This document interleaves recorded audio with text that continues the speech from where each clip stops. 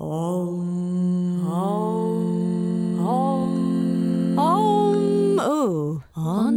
Unbalanced. It's episode 78 of Honestly Unbalanced, where we chat to people that have tried to make your life a little bit better.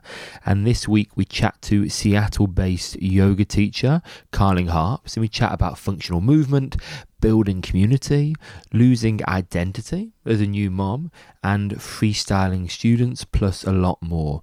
So Carling has been teaching yoga since 2012. She's a mobility specialist, a registered pre-postnatal teacher, and birth doula. She's a lifelong lover of movement education, has spent the last decade studying yoga, sports mobility, women's advocacy and birth, and has learnt from the most incredible range of teachers, from Annie Carpenter, Philip Askew, and plenty more. She's the founder of the Awakening Yoga Teacher Training Academy, and Carling has travelled the world offering workshops and facilitating trainings in that method. And she also, as I said, offers classes in her Seattle-based yoga studio, Commune Yoga. As a mother, teacher, female founder, Carling strives to bring a sense of curiosity, conscious connection, and empowering education to all of her teachings. You might already follow Carling without knowing about it under Carling Nicole on Instagram and lots of other places. And then just some little bonuses for you. First, you can get 10% off Lifeform yoga mats with code HUSLER, HUSLAR, and 25% off our platform, either a year membership or actually just rolling forever with code HONEST25, all caps. Carling is actually coming to Manchester next year in the UK. You can find her, at Space in the Mill, but it's via a yoga studio. They're just renting space in the mill. And if you head to Carling's website, I'm sure you'll find that. And I am also in Manchester this weekend, actually, depending on where you're listening. So I am in Manchester on January the 21st and 22nd. So maybe I'll catch you if you listen to this in time. You can find all the details on my website. If you're interested, I've got a teacher training starting very soon, in May, so that's not actually that soon, with Mia Togo and Michael Wong, which you can find out about on my website. And Holly has a sound healing teacher training starting soon, or a few of them, one in Malmo in Sweden, one coming in person to London at Tri Yoga, and some online, and maybe some more places that I forgot. So check out hollyhustler.com for more info. I'll let you enjoy the podcast now. I watched the cutest video today of you. Of the affirmation stuff. That's so sweet. So this was, just for our listeners, kind of the morning affirmations between you and your little one. How old is your little one? 2 or 3? She's 3 and some change, almost 3.5. Amazing. And what was the affirmation? I love my body. I'm smart and strong. Smart and strong. And I can do anything. When did this start? I've never been a big affirmations person. Like in my past life, I used to be like manifestation affirmations. Like it's a bunch of woo-woo. That's bullshit. Like, life is tough. Get a helmet kind of person. Right, we'll get on. Yeah. So I was always like that. But, since having a kid and watching them just like come into themselves, all those things that you're like, I don't know, maybe that would have been helpful. No one ever proposed this to me. Maybe I should think about how I talk to myself from a young age, instead of, hitting 25 and 30 and being like, oh, that was problematic the way I spoke to myself my entire life. So now with her, we do it every single morning. And I kind of started it as a thing that maybe she would like, or maybe she'd just see me do it as a modeling. And she stops at the mirror and she's like, we haven't done our affirmations yet. And she does them and she looks at herself, or she catches me doing them with her and I'm looking at her instead of myself. She tells me, Mommy, look at yourself. Oh, wow. Which is really powerful. I mean, it's made me do my affirmations. So she understands not only what they're doing, but what they're meant to be for as well. Yeah, she gets that she's talking to herself. She did it the other day. We were riding her little bike. She's got not got pedals, but it's like a balance bike.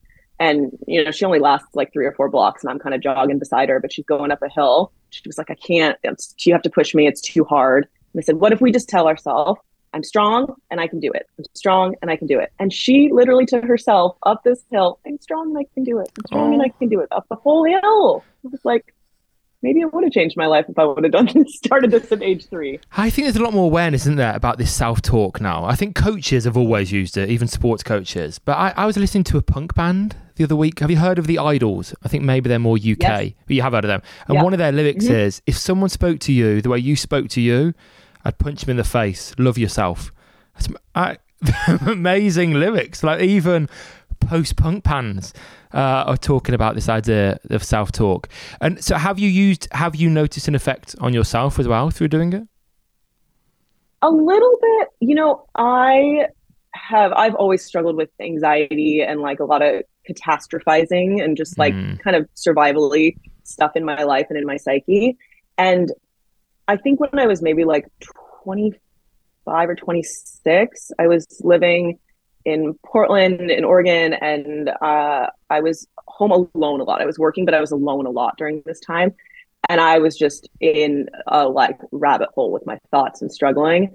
And I just ended up in this world of like finally clicking this idea that you're not your thoughts. Like the shit that goes on in here, the chitta-vritti, that's like all the monkey mind, all the things we talk about in yoga, like it's just not you. Sometimes I had to disconnect from like, sometimes it's just random synapses. Sometimes it's nothing more. It's not a deeper thing. It's not a dream journal. It's not anything. Sometimes it's just weird intrusive thoughts. And then this recurred as a parent, because you get a lot of intrusive thoughts that are kind of scary, that like, sometimes it's just a synapse. It's the thing. And doesn't have to be deeper than that.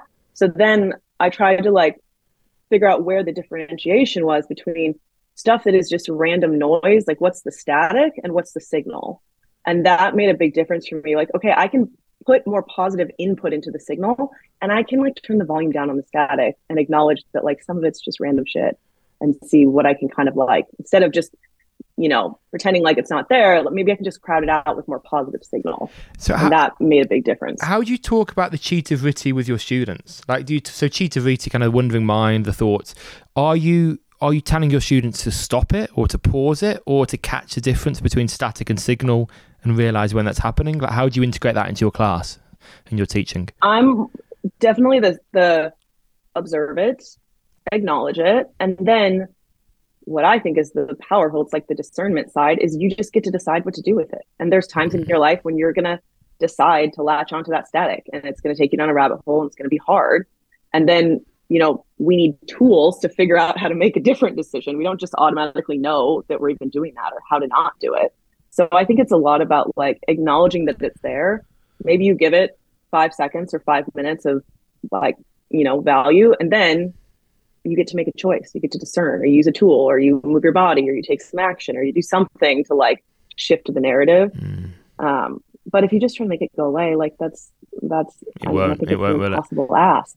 It's catching it. Yeah, it won't. And like, it's not going to. It's going to come up in the middle of some other, in the middle of a meeting at 3 a.m. Like, it doesn't just, it's not just going to poof because we don't want it to be there. Viktor Frankl, spoke a lot about that pause in between, the pause where something happens to you, then that little gap before you react. And that's where all your power lies, isn't it?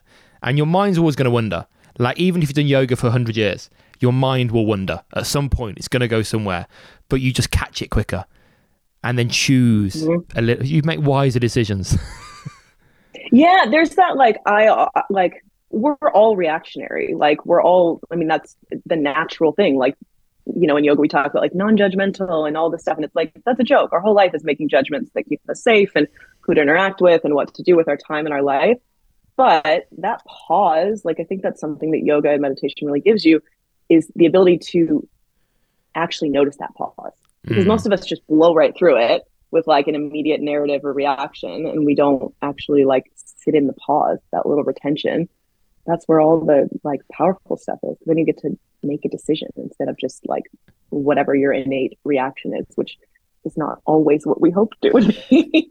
It doesn't seem like you were the most not natural yogi, that's the wrong phrase, but I'm interested no, that's very accurate. I'm interested in like how you were drawn to yoga, because like it doesn't seem like you were the most hippie or kind of drawn into, lots of people do yoga because either they're part of that subculture of kind of like, building their self. No, I guess that's more recent, but part of that building yourself, building your body.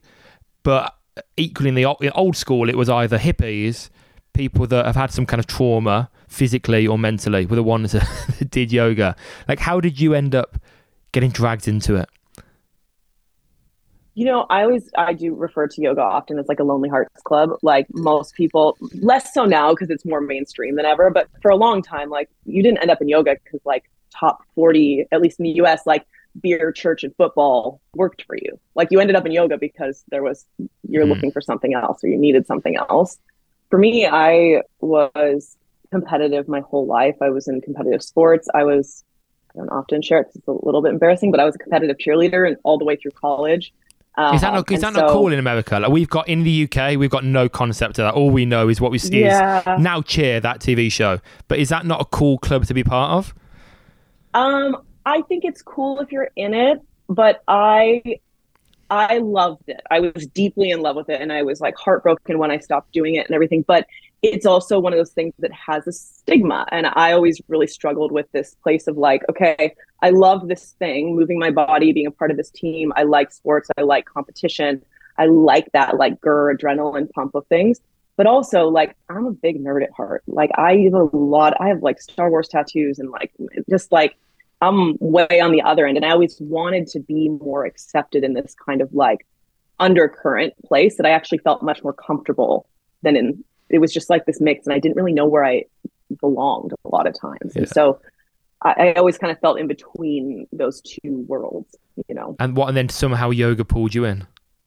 Yeah, so yoga was, in college, I was cheerleading and I was wrapping up that portion of my life. And I didn't know what to do with my body that wasn't punishment. Like I had spent my whole life, again, in sports and in cheerleading and a little bit of dance, where every aspect of moving your body is because it's for performance. It's for someone else's consumption, right? It's to look a certain way. I had coaches that I won't even repeat the things that were said to us as young adults. And I had no idea how to not look at movement through a calorie punishment weight loss lens. And yoga was the first time, and all credit to my father who'd been trying to get me to do yoga my whole life.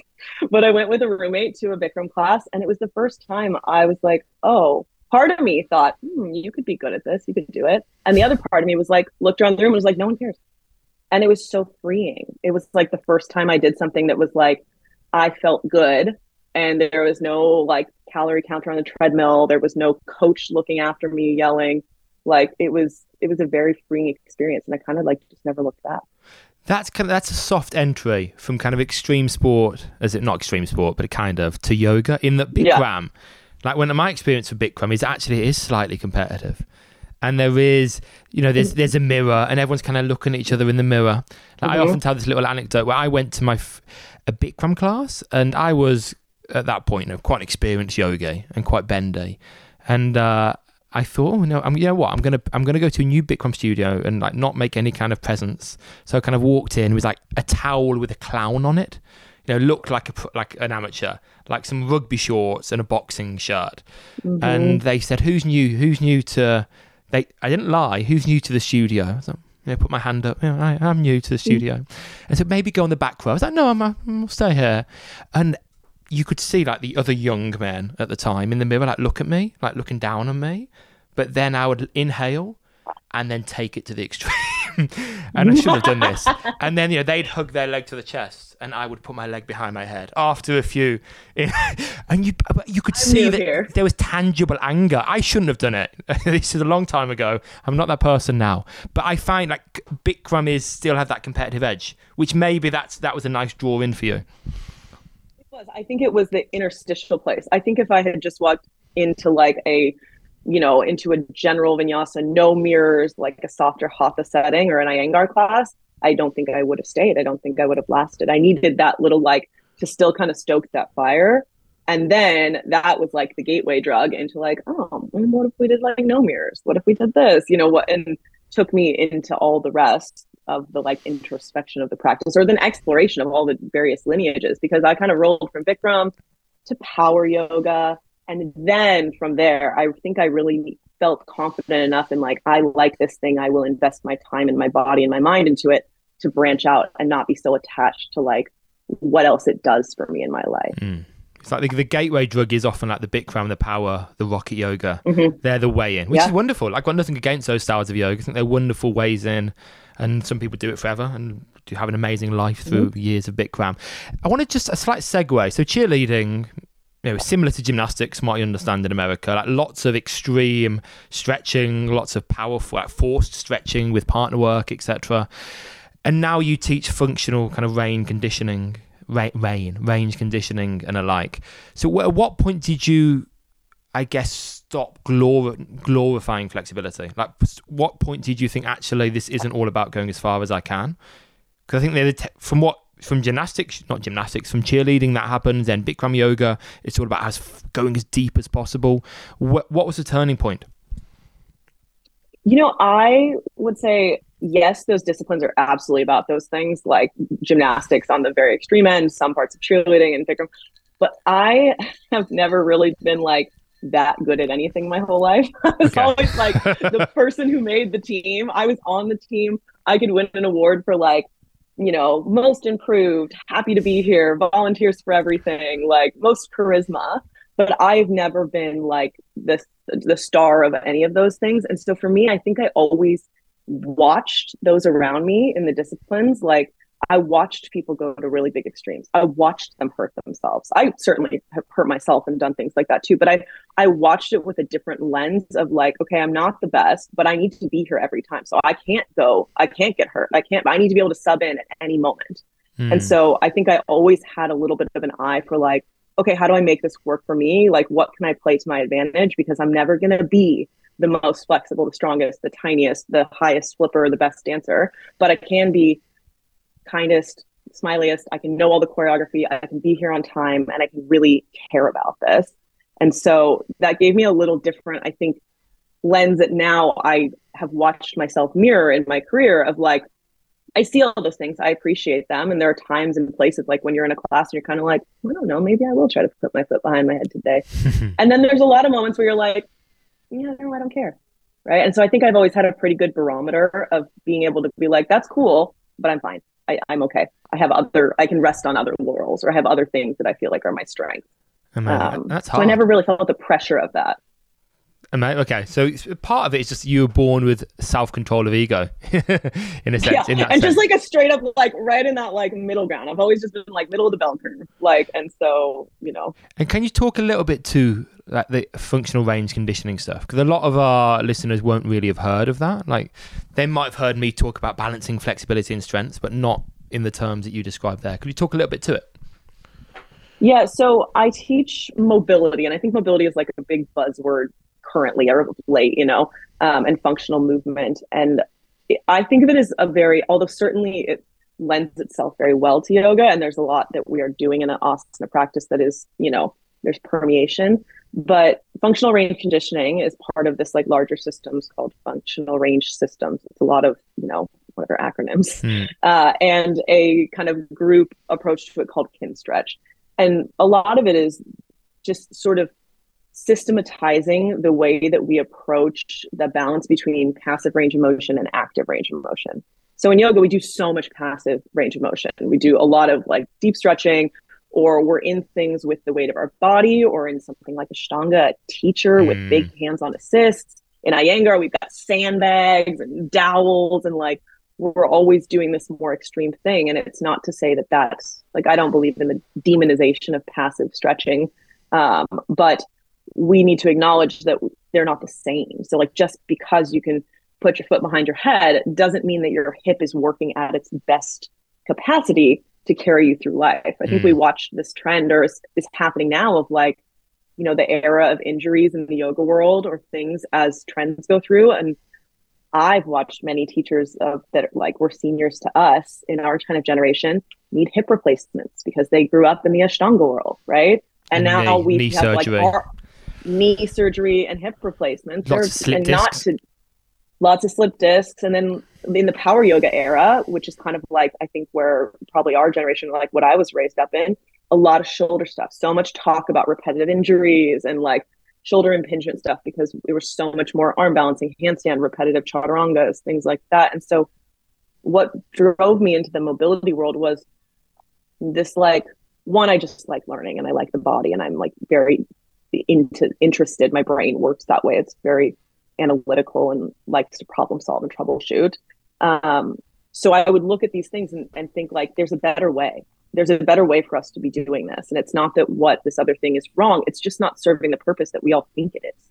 So can we find a way? Like, how can I understand a little bit better when we do these things, when they happen, or when we move our bodies in asana, like, are we really doing what we think we're doing? And I think the answer a lot of times was not really. We're certainly doing something, but what often is being sold as in the yoga practice is just not quite accurate. And so I think that FRC and functional range and the world of mobility is a really important complement that allows people to get what they're looking for physically out of the practice, but do it with strength, resiliency, an approach that means they'll probably have that range of motion and stability from like a lifelong perspective instead of just in this smaller pocket of like one practice at a time. I think ideally we want to move our bodies to like, well, till I'm in the ground. So like, I want to be, I care more about like hip stability and not being 60 and falling and hurting myself and things like that. And so I look at mobility and FRC as like, it's preventative measures. And it's a way to like not ensure, but take care of yourself from the ground up instead of looking at it on the other end and thinking, oh, now I need to do rehab. It's kind of like prehab all the time. What do you feel that you said, you talked about the why there. Like, what do you think most people are thinking when they practice asana? As in, do you think it's just about the making of the shape initially, or just about this is a stretching class, I need to stretch my body? What do you think is in the average student's mind when they practice asana?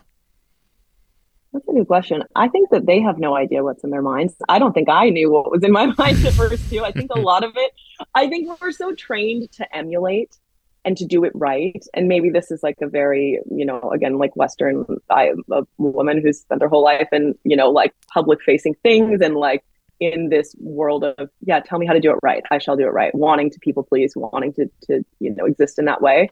So I've spent most of my life wanting to do it right. Wanting not to get in trouble from a teacher, maybe wanting a little bit of praise to tell me I'm doing it right, and then like want to feel good about it along the way. So I think that more people, whether they know it or not, are just trying to fly under the radar and do it right.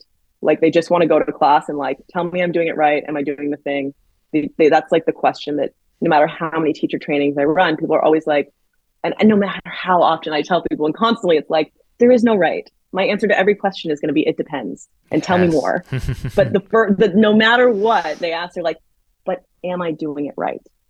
Can you watch me do it and tell me I'm doing it right? And I think that's what a lot of us want, is approval and validation and connection and belonging. And so doing it right is this version of like, do I belong here? Can I be here? Is this okay? And we need that. And we want that in our soul, to be told that we belong and we're seen and it's going to be okay. Even if it's just like, in a plank pose. There is a hard balance to be found there, isn't there, between telling people there is no right way, but also trying to make sure they're not like in chaturanga just dumping in their shoulders. Like I often refer to the idea of kind of alignment principles applied to unique bodies. So like, how do you deal with that with your students or your teacher trainees? And they're like, okay, you're saying it depends, but I've had students, well, if everything depends, then how can I possibly teach a class? Or this idea, like I put a post on about like, don't let your students freestyle. Like it really annoys me. I mean, when I say freestyle, it's more like if I'm teaching just a twisted lunge, don't bind, because I'm taking you to Kundinyasana A, which doesn't require internal rotation, for instance. And then loads of people are going mad about it, saying you should let people do what they want, and it's an open class. Like, how would you find that balance, or how would you tell your teacher trainees how to find that balance? Well, I think we need a lot of like reference to understand why that balance is so important too. Like, I think all the heavy alignment yoga and like the intensity of it gave everyone this false sense of security that if I do it right, if I follow these rules, like, the old Anusara, like universal principles of alignment, if I do these things, then I won't get hurt. Then I'll do it right. Then I'll get my little, ping of energy and everything will be in the right place. But then, people do that and it's like, it still doesn't work, or they don't get the pose. It's a peak pose class. They follow every alignment instruction and they still can't do Titibhasana. It's like, yeah, man, there's so much more beyond what's being sequenced in this class that would matter to whether or not you can do Titibhasana or Firefly. that there's nothing I can say in an hour-long group yoga class that is going to change the proportions of your body or the way things fit together or how much you slept last night or did you eat. Like there's so many things that it just is what I think it depends, like this in between place is that no matter what we're talking about, we kind of always have to adhere to like, we call it the Goldilocks principle. And I know I'm not the only one that calls it that, but that's like my golden rule for everything is not too hot, not too cold, just right. And I think it's the same with alignment and instruction or like the free form or super rigidity is that there is a place in between where there's a balance of freedom and structure. And that place is really empowering for students to say in a certain moment, like, hey man, we're not revolving today because we're going to go to Kundalini 2. So I see what you're doing. Love it. Not what's happening today. Like there's a place for that. And then to also say, great, we've made it through this arc. We've done whatever. Now we're going to do spinal waves for 3 minutes and like do whatever feels good. And like, here's a moment of freedom or, you know, some version of toggling that for people so that it's like, this matters here because there's a purpose. And if you choose to ascribe to that purpose, then great, follow me along for the journey.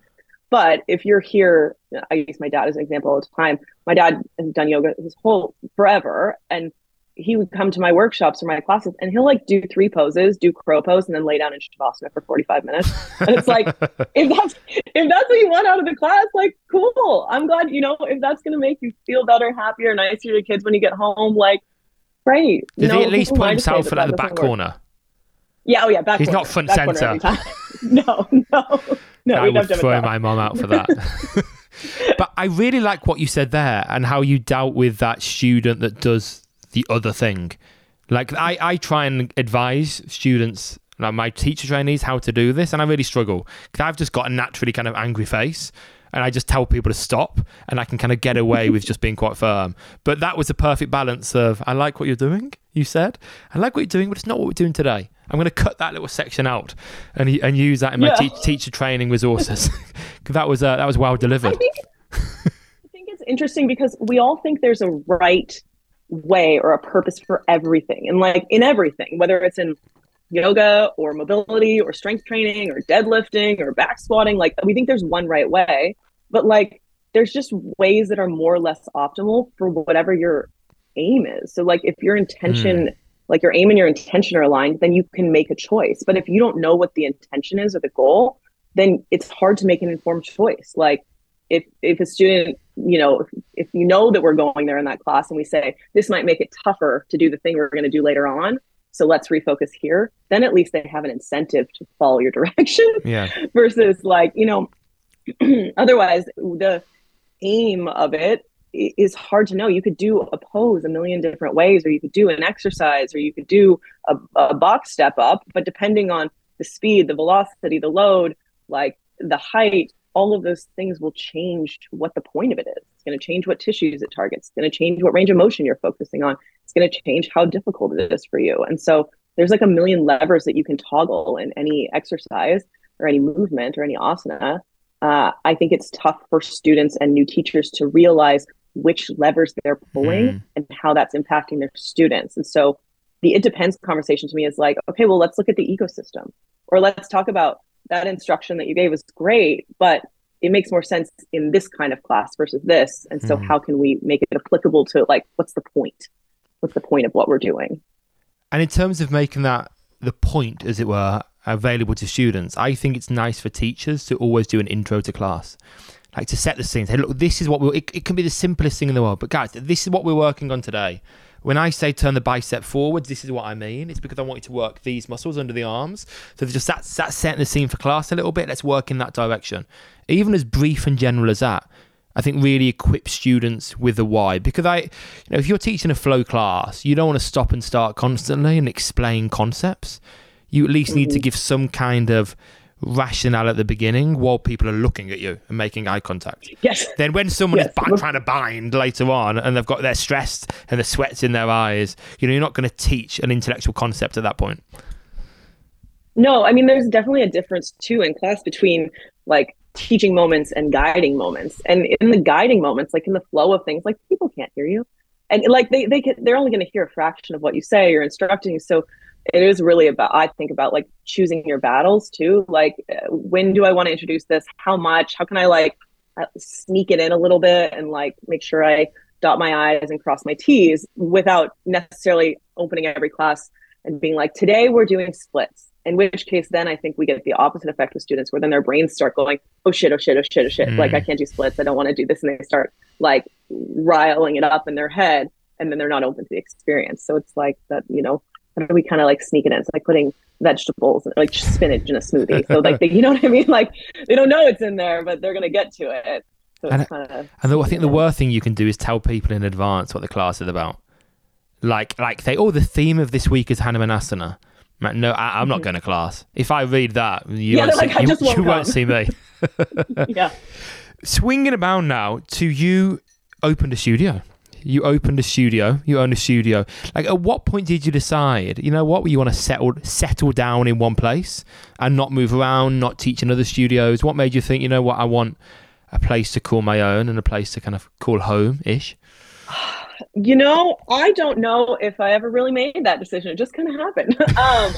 The first studio that I opened with my teaching partner, Patrick, was in Los Angeles. So we were living in LA at the time, and we had been nomadic, like, just traveling, doing workshops, kind of like on the circuit, if you want to call it that, for years. And it was lovely and expansive, and was such a good opportunity to connect with so many amazing people and like get to be in studios and feel what communities are like in different places. Like, one thing I think that made such a difference opening a studio after all those experiences was I would go to the most beautiful studios in the world, like just aesthetically jaw-dropping, and the community would be down in the tank. And then you go to like the little hole-in-the-wall studio, and it'd be like one room, and the community was like the best you'd ever walked into. So it was this chance to kind of gather all this data about what does it mean to run a good studio? What does it mean to hold community and space for people, and what feels good and what feels excessive and what's realistic and what's important? And so there was all that always like in the back of my head. And I'm a bit of a control freak. So I always kind of wanted to like have my own space where I could run the classes I wanted, or run the trainings when we wanted, or, change the decor. Like, couldn't walk into any more power yoga studios with bright orange walls and things like that. I was like, I got to feel like at ease somewhere. And so it was always in there, but we were in Los Angeles at the time, and we had a teacher training that we had booked in Los Angeles, and it was sold out, and we had nowhere to host it. We didn't have, our studio partnership fell through, and we were like, hey, we have 40 people coming in 2 months, and we have nowhere for them to go. And found a little studio on Craigslist down the street from our house in East Los Angeles.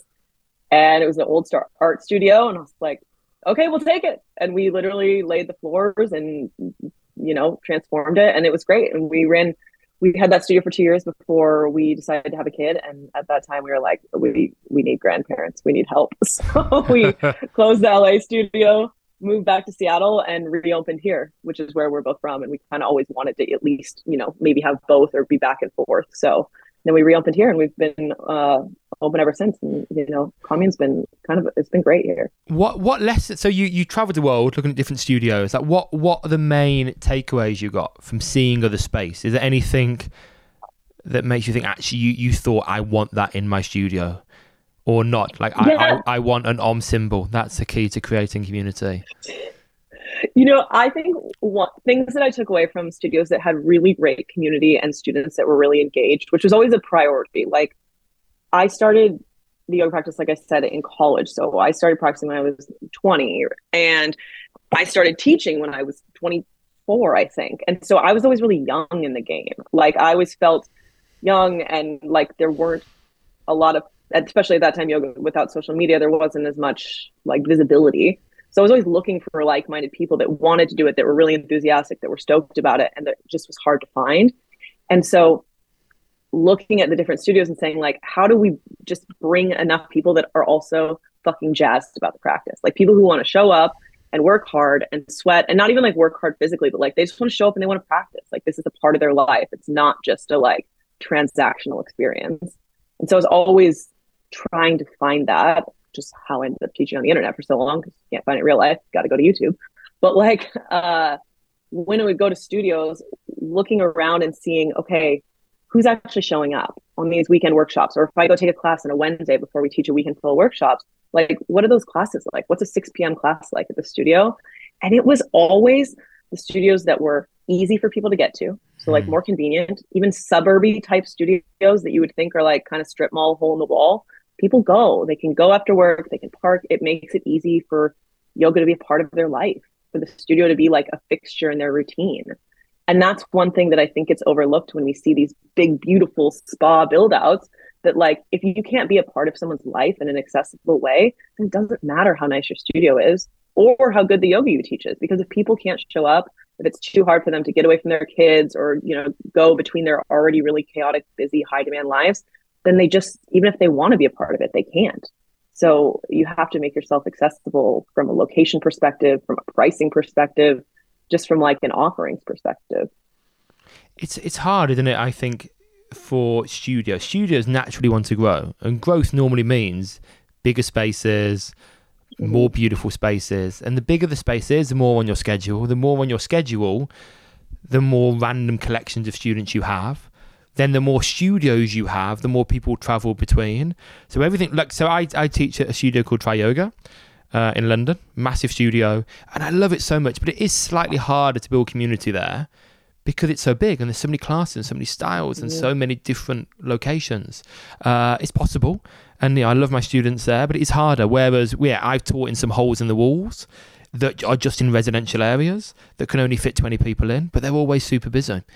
And at the moment, post-COVID, some of those are the ones that are doing really well because everyone just lives around the corner. They just walk downstairs or around the corner and meet their friends at the studio that has 3 classes on per day, and that's it. But it's a hard balance. How has it been for you post-COVID? Because in the UK, lots closed down during COVID. Like, so many places have closed down. You okay? We have the same. We're okay. We've had the same here though in the city. A lot of people. I'm in Seattle, and COVID was very long and serious here. Not that it wasn't otherwise, but they took it very seriously and were shut down for a long time. And we just decided during COVID, my daughter was 6 months old when COVID hit, and we were traveling in Australia teaching, and it was like all of a sudden it was like, oh shit, got to get on a flight, got to get back, like all these things. And when we shut the studio down, we really just decided like, we're not going to reopen until it feels okay, because the idea that like breathing in a room together and we'll just do it with masks doesn't make any sense. Like, that's what kind of community, what kind of pranayama are we doing? What kind of message are we sending? So we were closed most of COVID. We were closed for almost 2 straight years, and we just moved everything online. I feel really lucky that I taught for what was a company called Cody, and then they got bought out by Alo.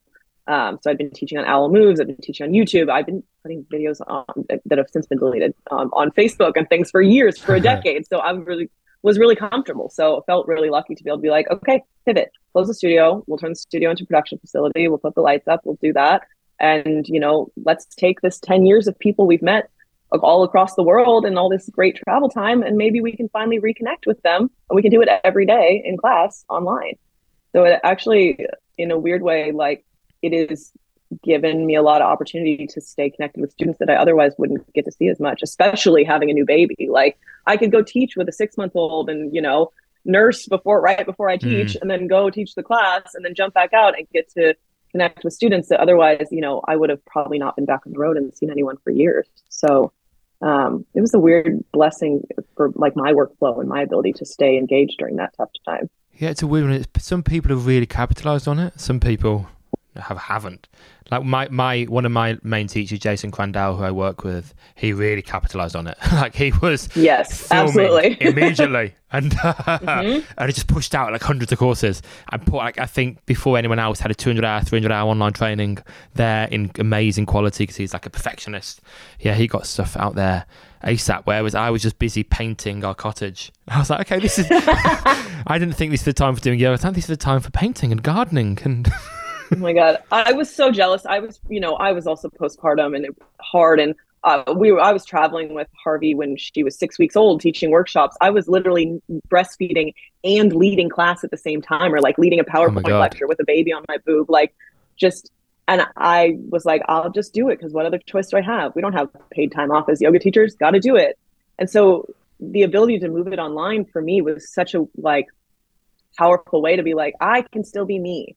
I am a skilled teacher. I am a person. I am Carling. And like, I can do that during nap time. And that was an amazing, amazing, liberating thing that I feel like made this side of business as a parent way more sustainable, even though it's hard because I was during COVID and people were making sourdough and painting their houses. I was like, well, that's not fair. I have a tiny child in the business.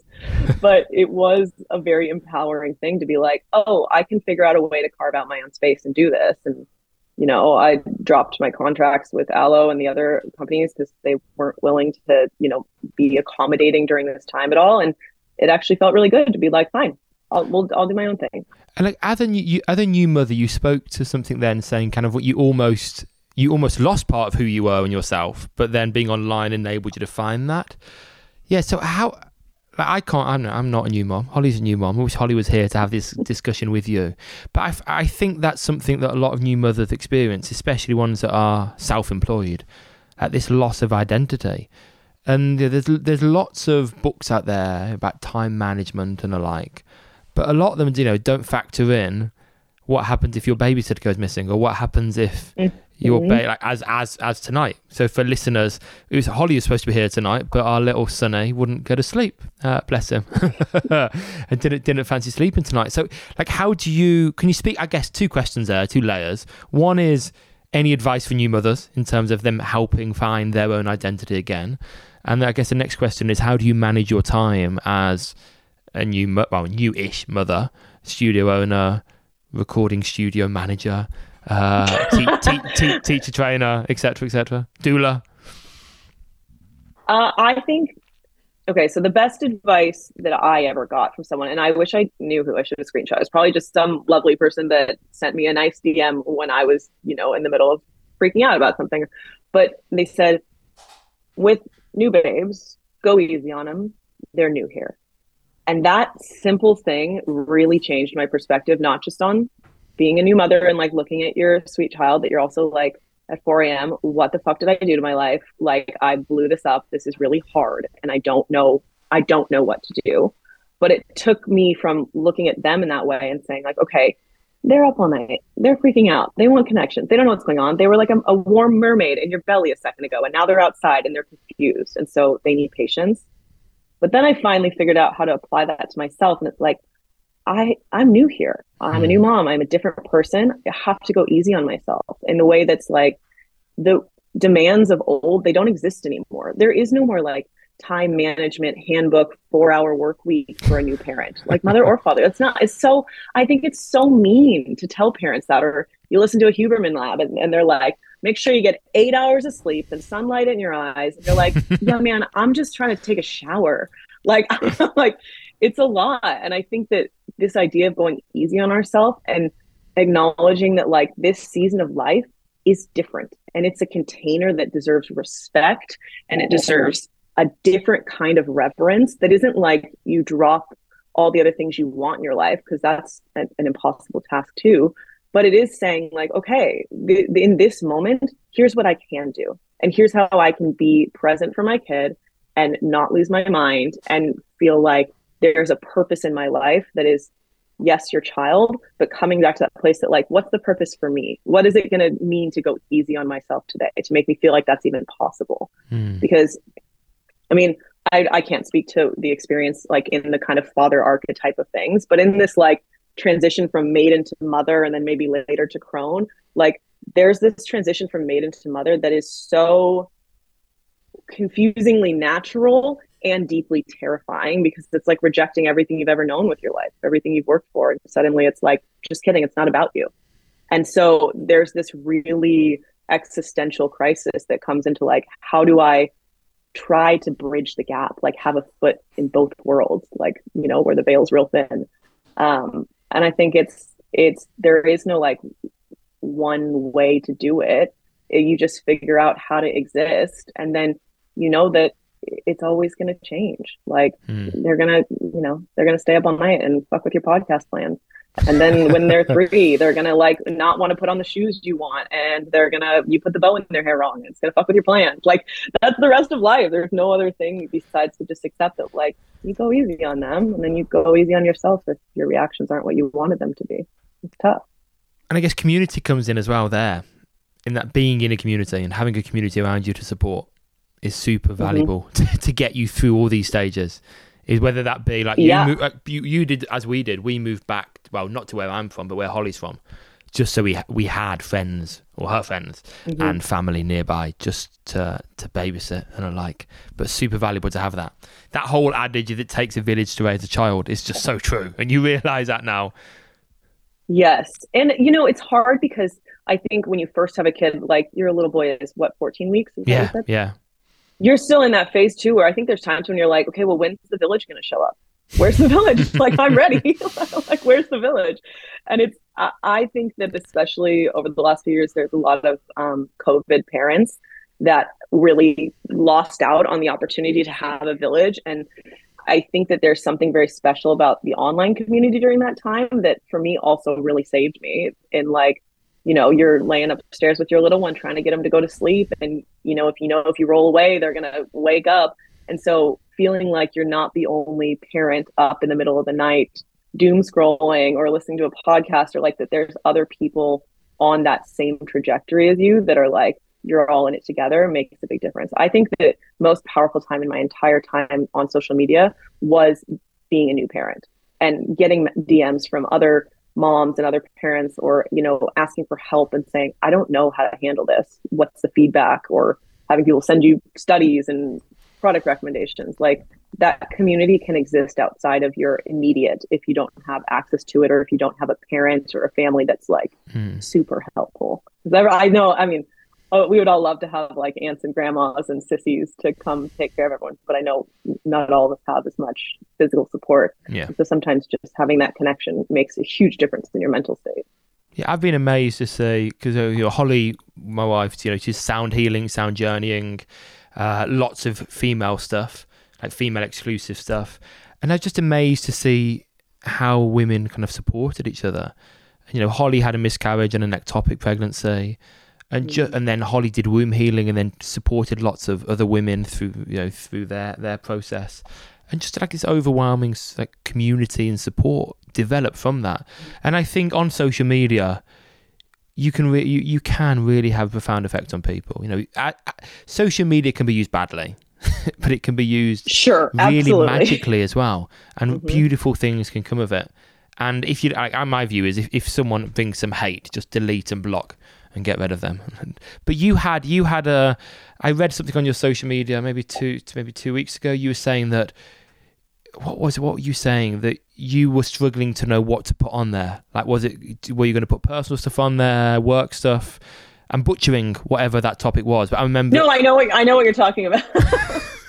I was having, I think I've always treated social media as just like, I've put a lot of yoga stuff on the internet over the years, teaching and, doing all of that.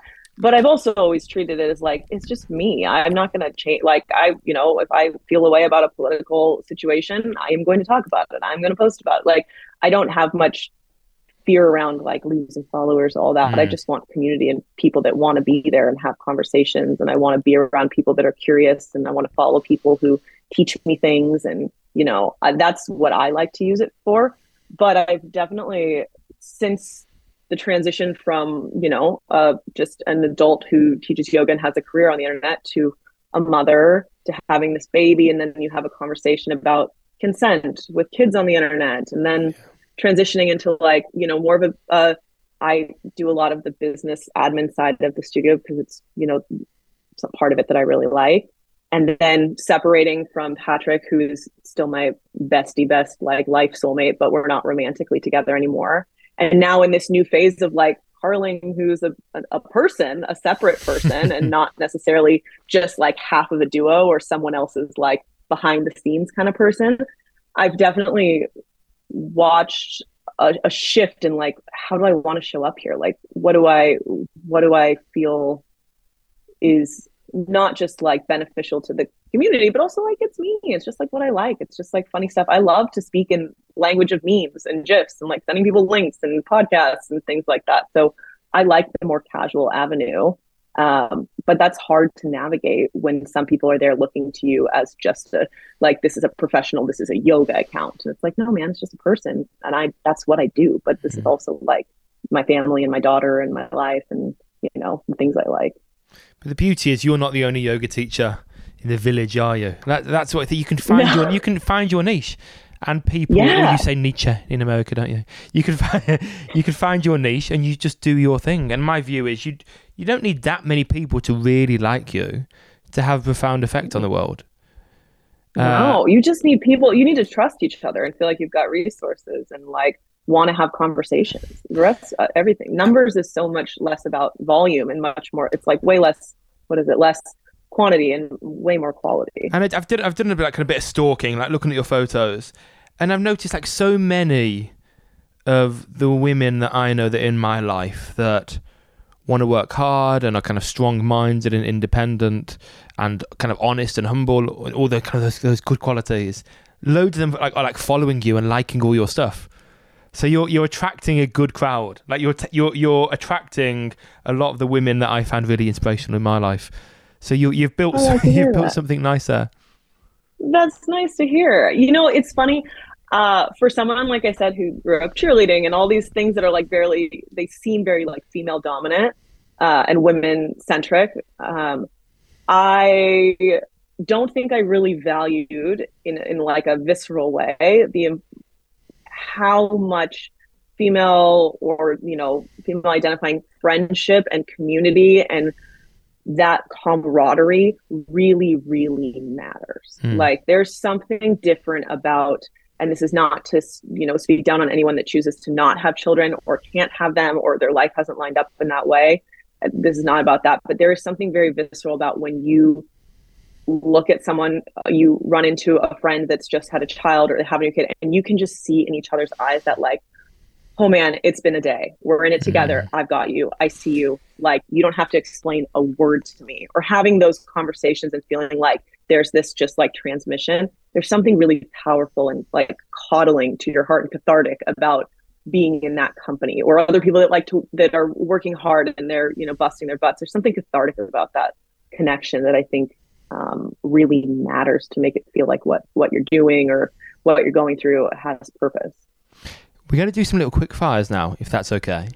But before we do some little quick fire questions, is there anything you want to talk about that you have going on at the moment? Anything you want to advertise?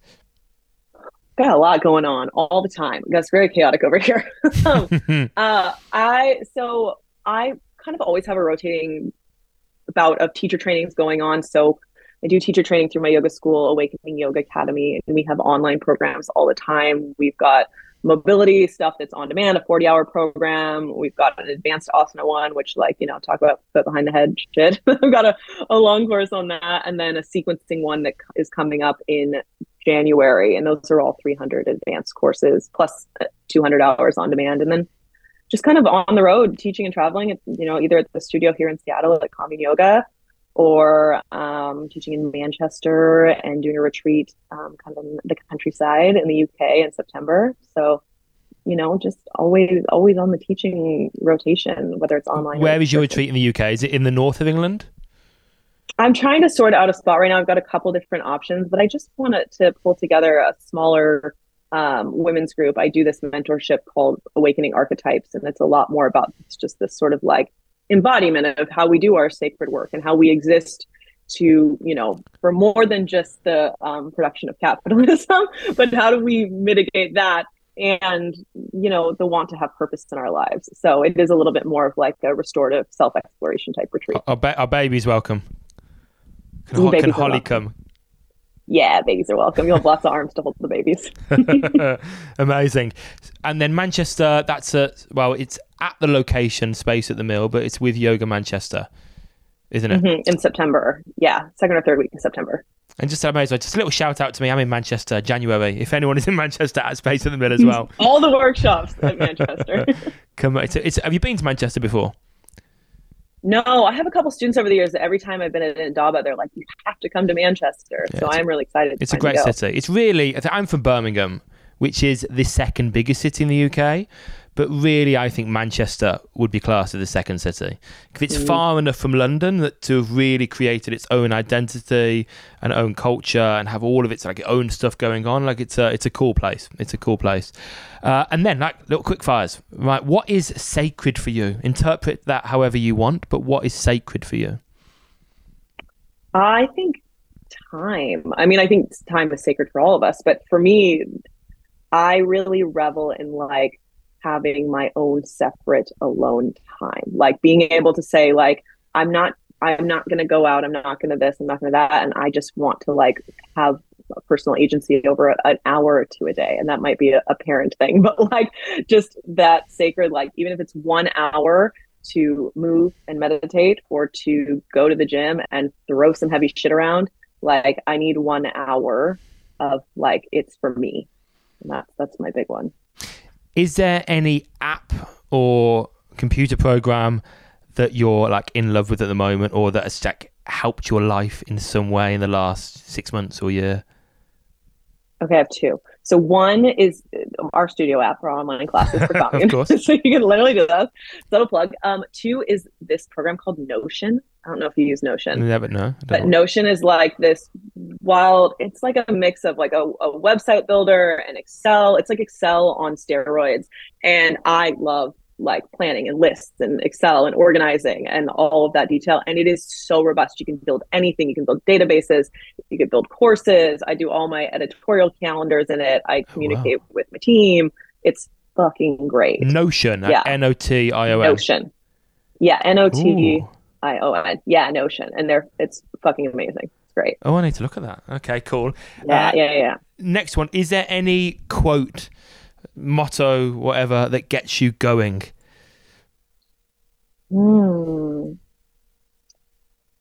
I don't know if there's any one quote that gets me going. This is what I do when I need inspiration, like quote mantra stuff. Is I'm a book hoarder, so I have a lot of books. Like I'll go to a bookstore in every city, and I will fill my suitcase very stupidly with heavy books. And so I will just like, and I don't always read them, or I have like 10 audiobooks going at once, and I just like jump between topics. I'm like from whatever comics to yoga anatomy to philosophy, like all over the place.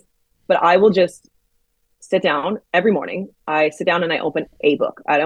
Any book off my bookshelf, and I open to a page and I read, whether it's a paragraph or a couple pages, and I let that be whatever might kind of like soak in, kind of like pulling a tarot card for my day or for my meditation, or if I need a little inspiration, and just kind of see what shows up. So I try to pull something different, I suppose, like every single day, whatever it is. Do you use a Kindle at all? Mm-mm. Oh, that was a kind of like a nerve. No, I have one, and I have tried, and it's been dead, and it's on my shelf forever. And traveling, it would make way more sense. I listen to audiobooks a lot. They're game changers. If you get into that, I've had 4 Kindles, and I keep giving it away, then banging you, because I found myself, maybe like you, like buying books and like just assuming I would absorb the information via osmosis or something. Just having them near me, I would absorb it. But then I bought a Kindle again for the 4th time. But now I'm reading so much now, thanks to that Kindle. And there's one of my friends just the other day told me about this app/web service where you can kind of put in your Kindle access password, and it will email you one of your highlights, because you can highlight in it. You can highlight a paragraph, a sentence, that's cool. and it will send one a day. You like pick one from random, and it sounds amazing. Yeah, that's a great idea. Yeah, I literally my books have like sticky notes and highlights and pages flagged. But I also do think the osmosis thing, I do think it's a little bit true. Maybe it's wishful thinking, but I like books as decor, right? It's like, it's a part of you. It's what you like. It's your interests. It's like, I feel like I get worried with a Kindle that I'll forget that I have all this cool stuff, as opposed to like sitting on my couch and thinking, should I turn on the TV, or, oh shit, I never started that book. Like, and then, picking up that. Amazing. So I like them as like a decor item also. And then a final question. If you had another hour per day, like what would you do with that hour? What would you like to do more of in your life that you currently don't do? I feel like I'm pretty good at packing it all in right now, but Amazing. I think I would have one more hour of unobstructed time with my daughter.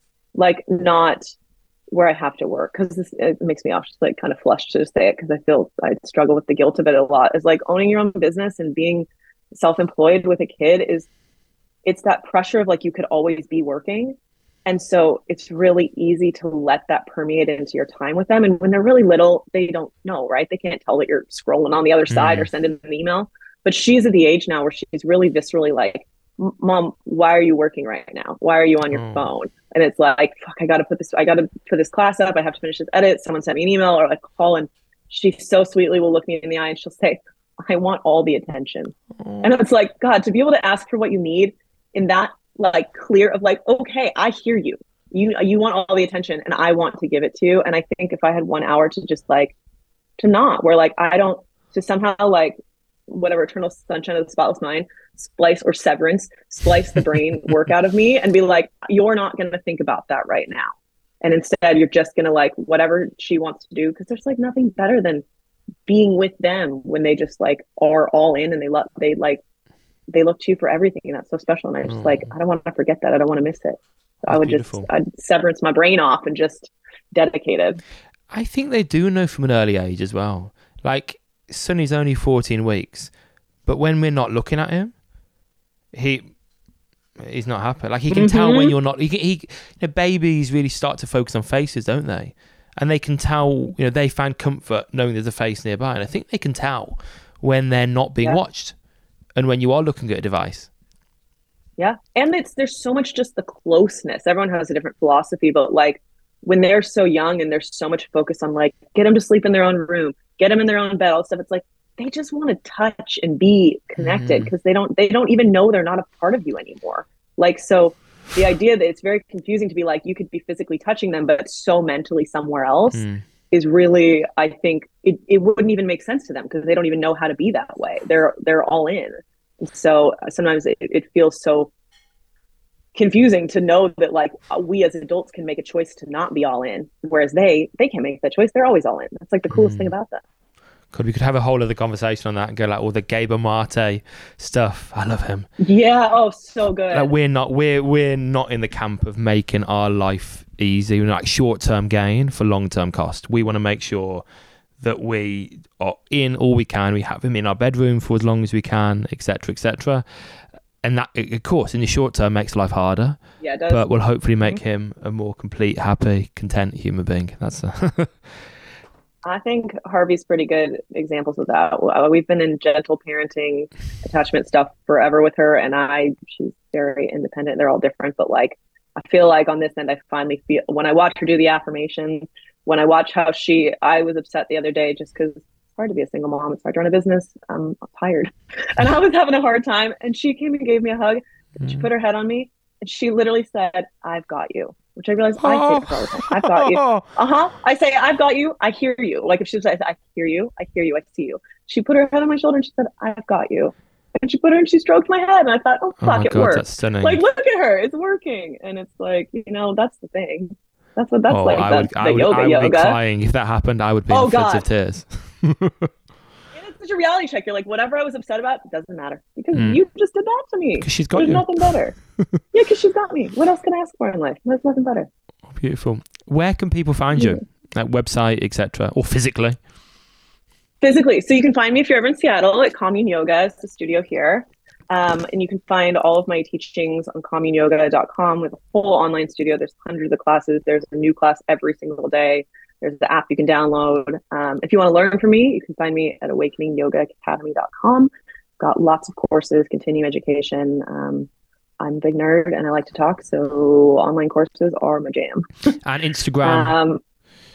Instagram, yeah, at Carling Nicole. And I just started the TikTok journey, but man, that's a lot. So it's there, but it's there's a lot going on. I can't do it. I cannot remotely be bothered with that. I feel like I'm too old. I feel old, but it's a little bit freeing. I don't have any audience there yet. There's no followers. I'm just throwing spaghetti at the wall, and so we'll see how it goes. I just can't do it. I can't do it. It's been lovely to chat.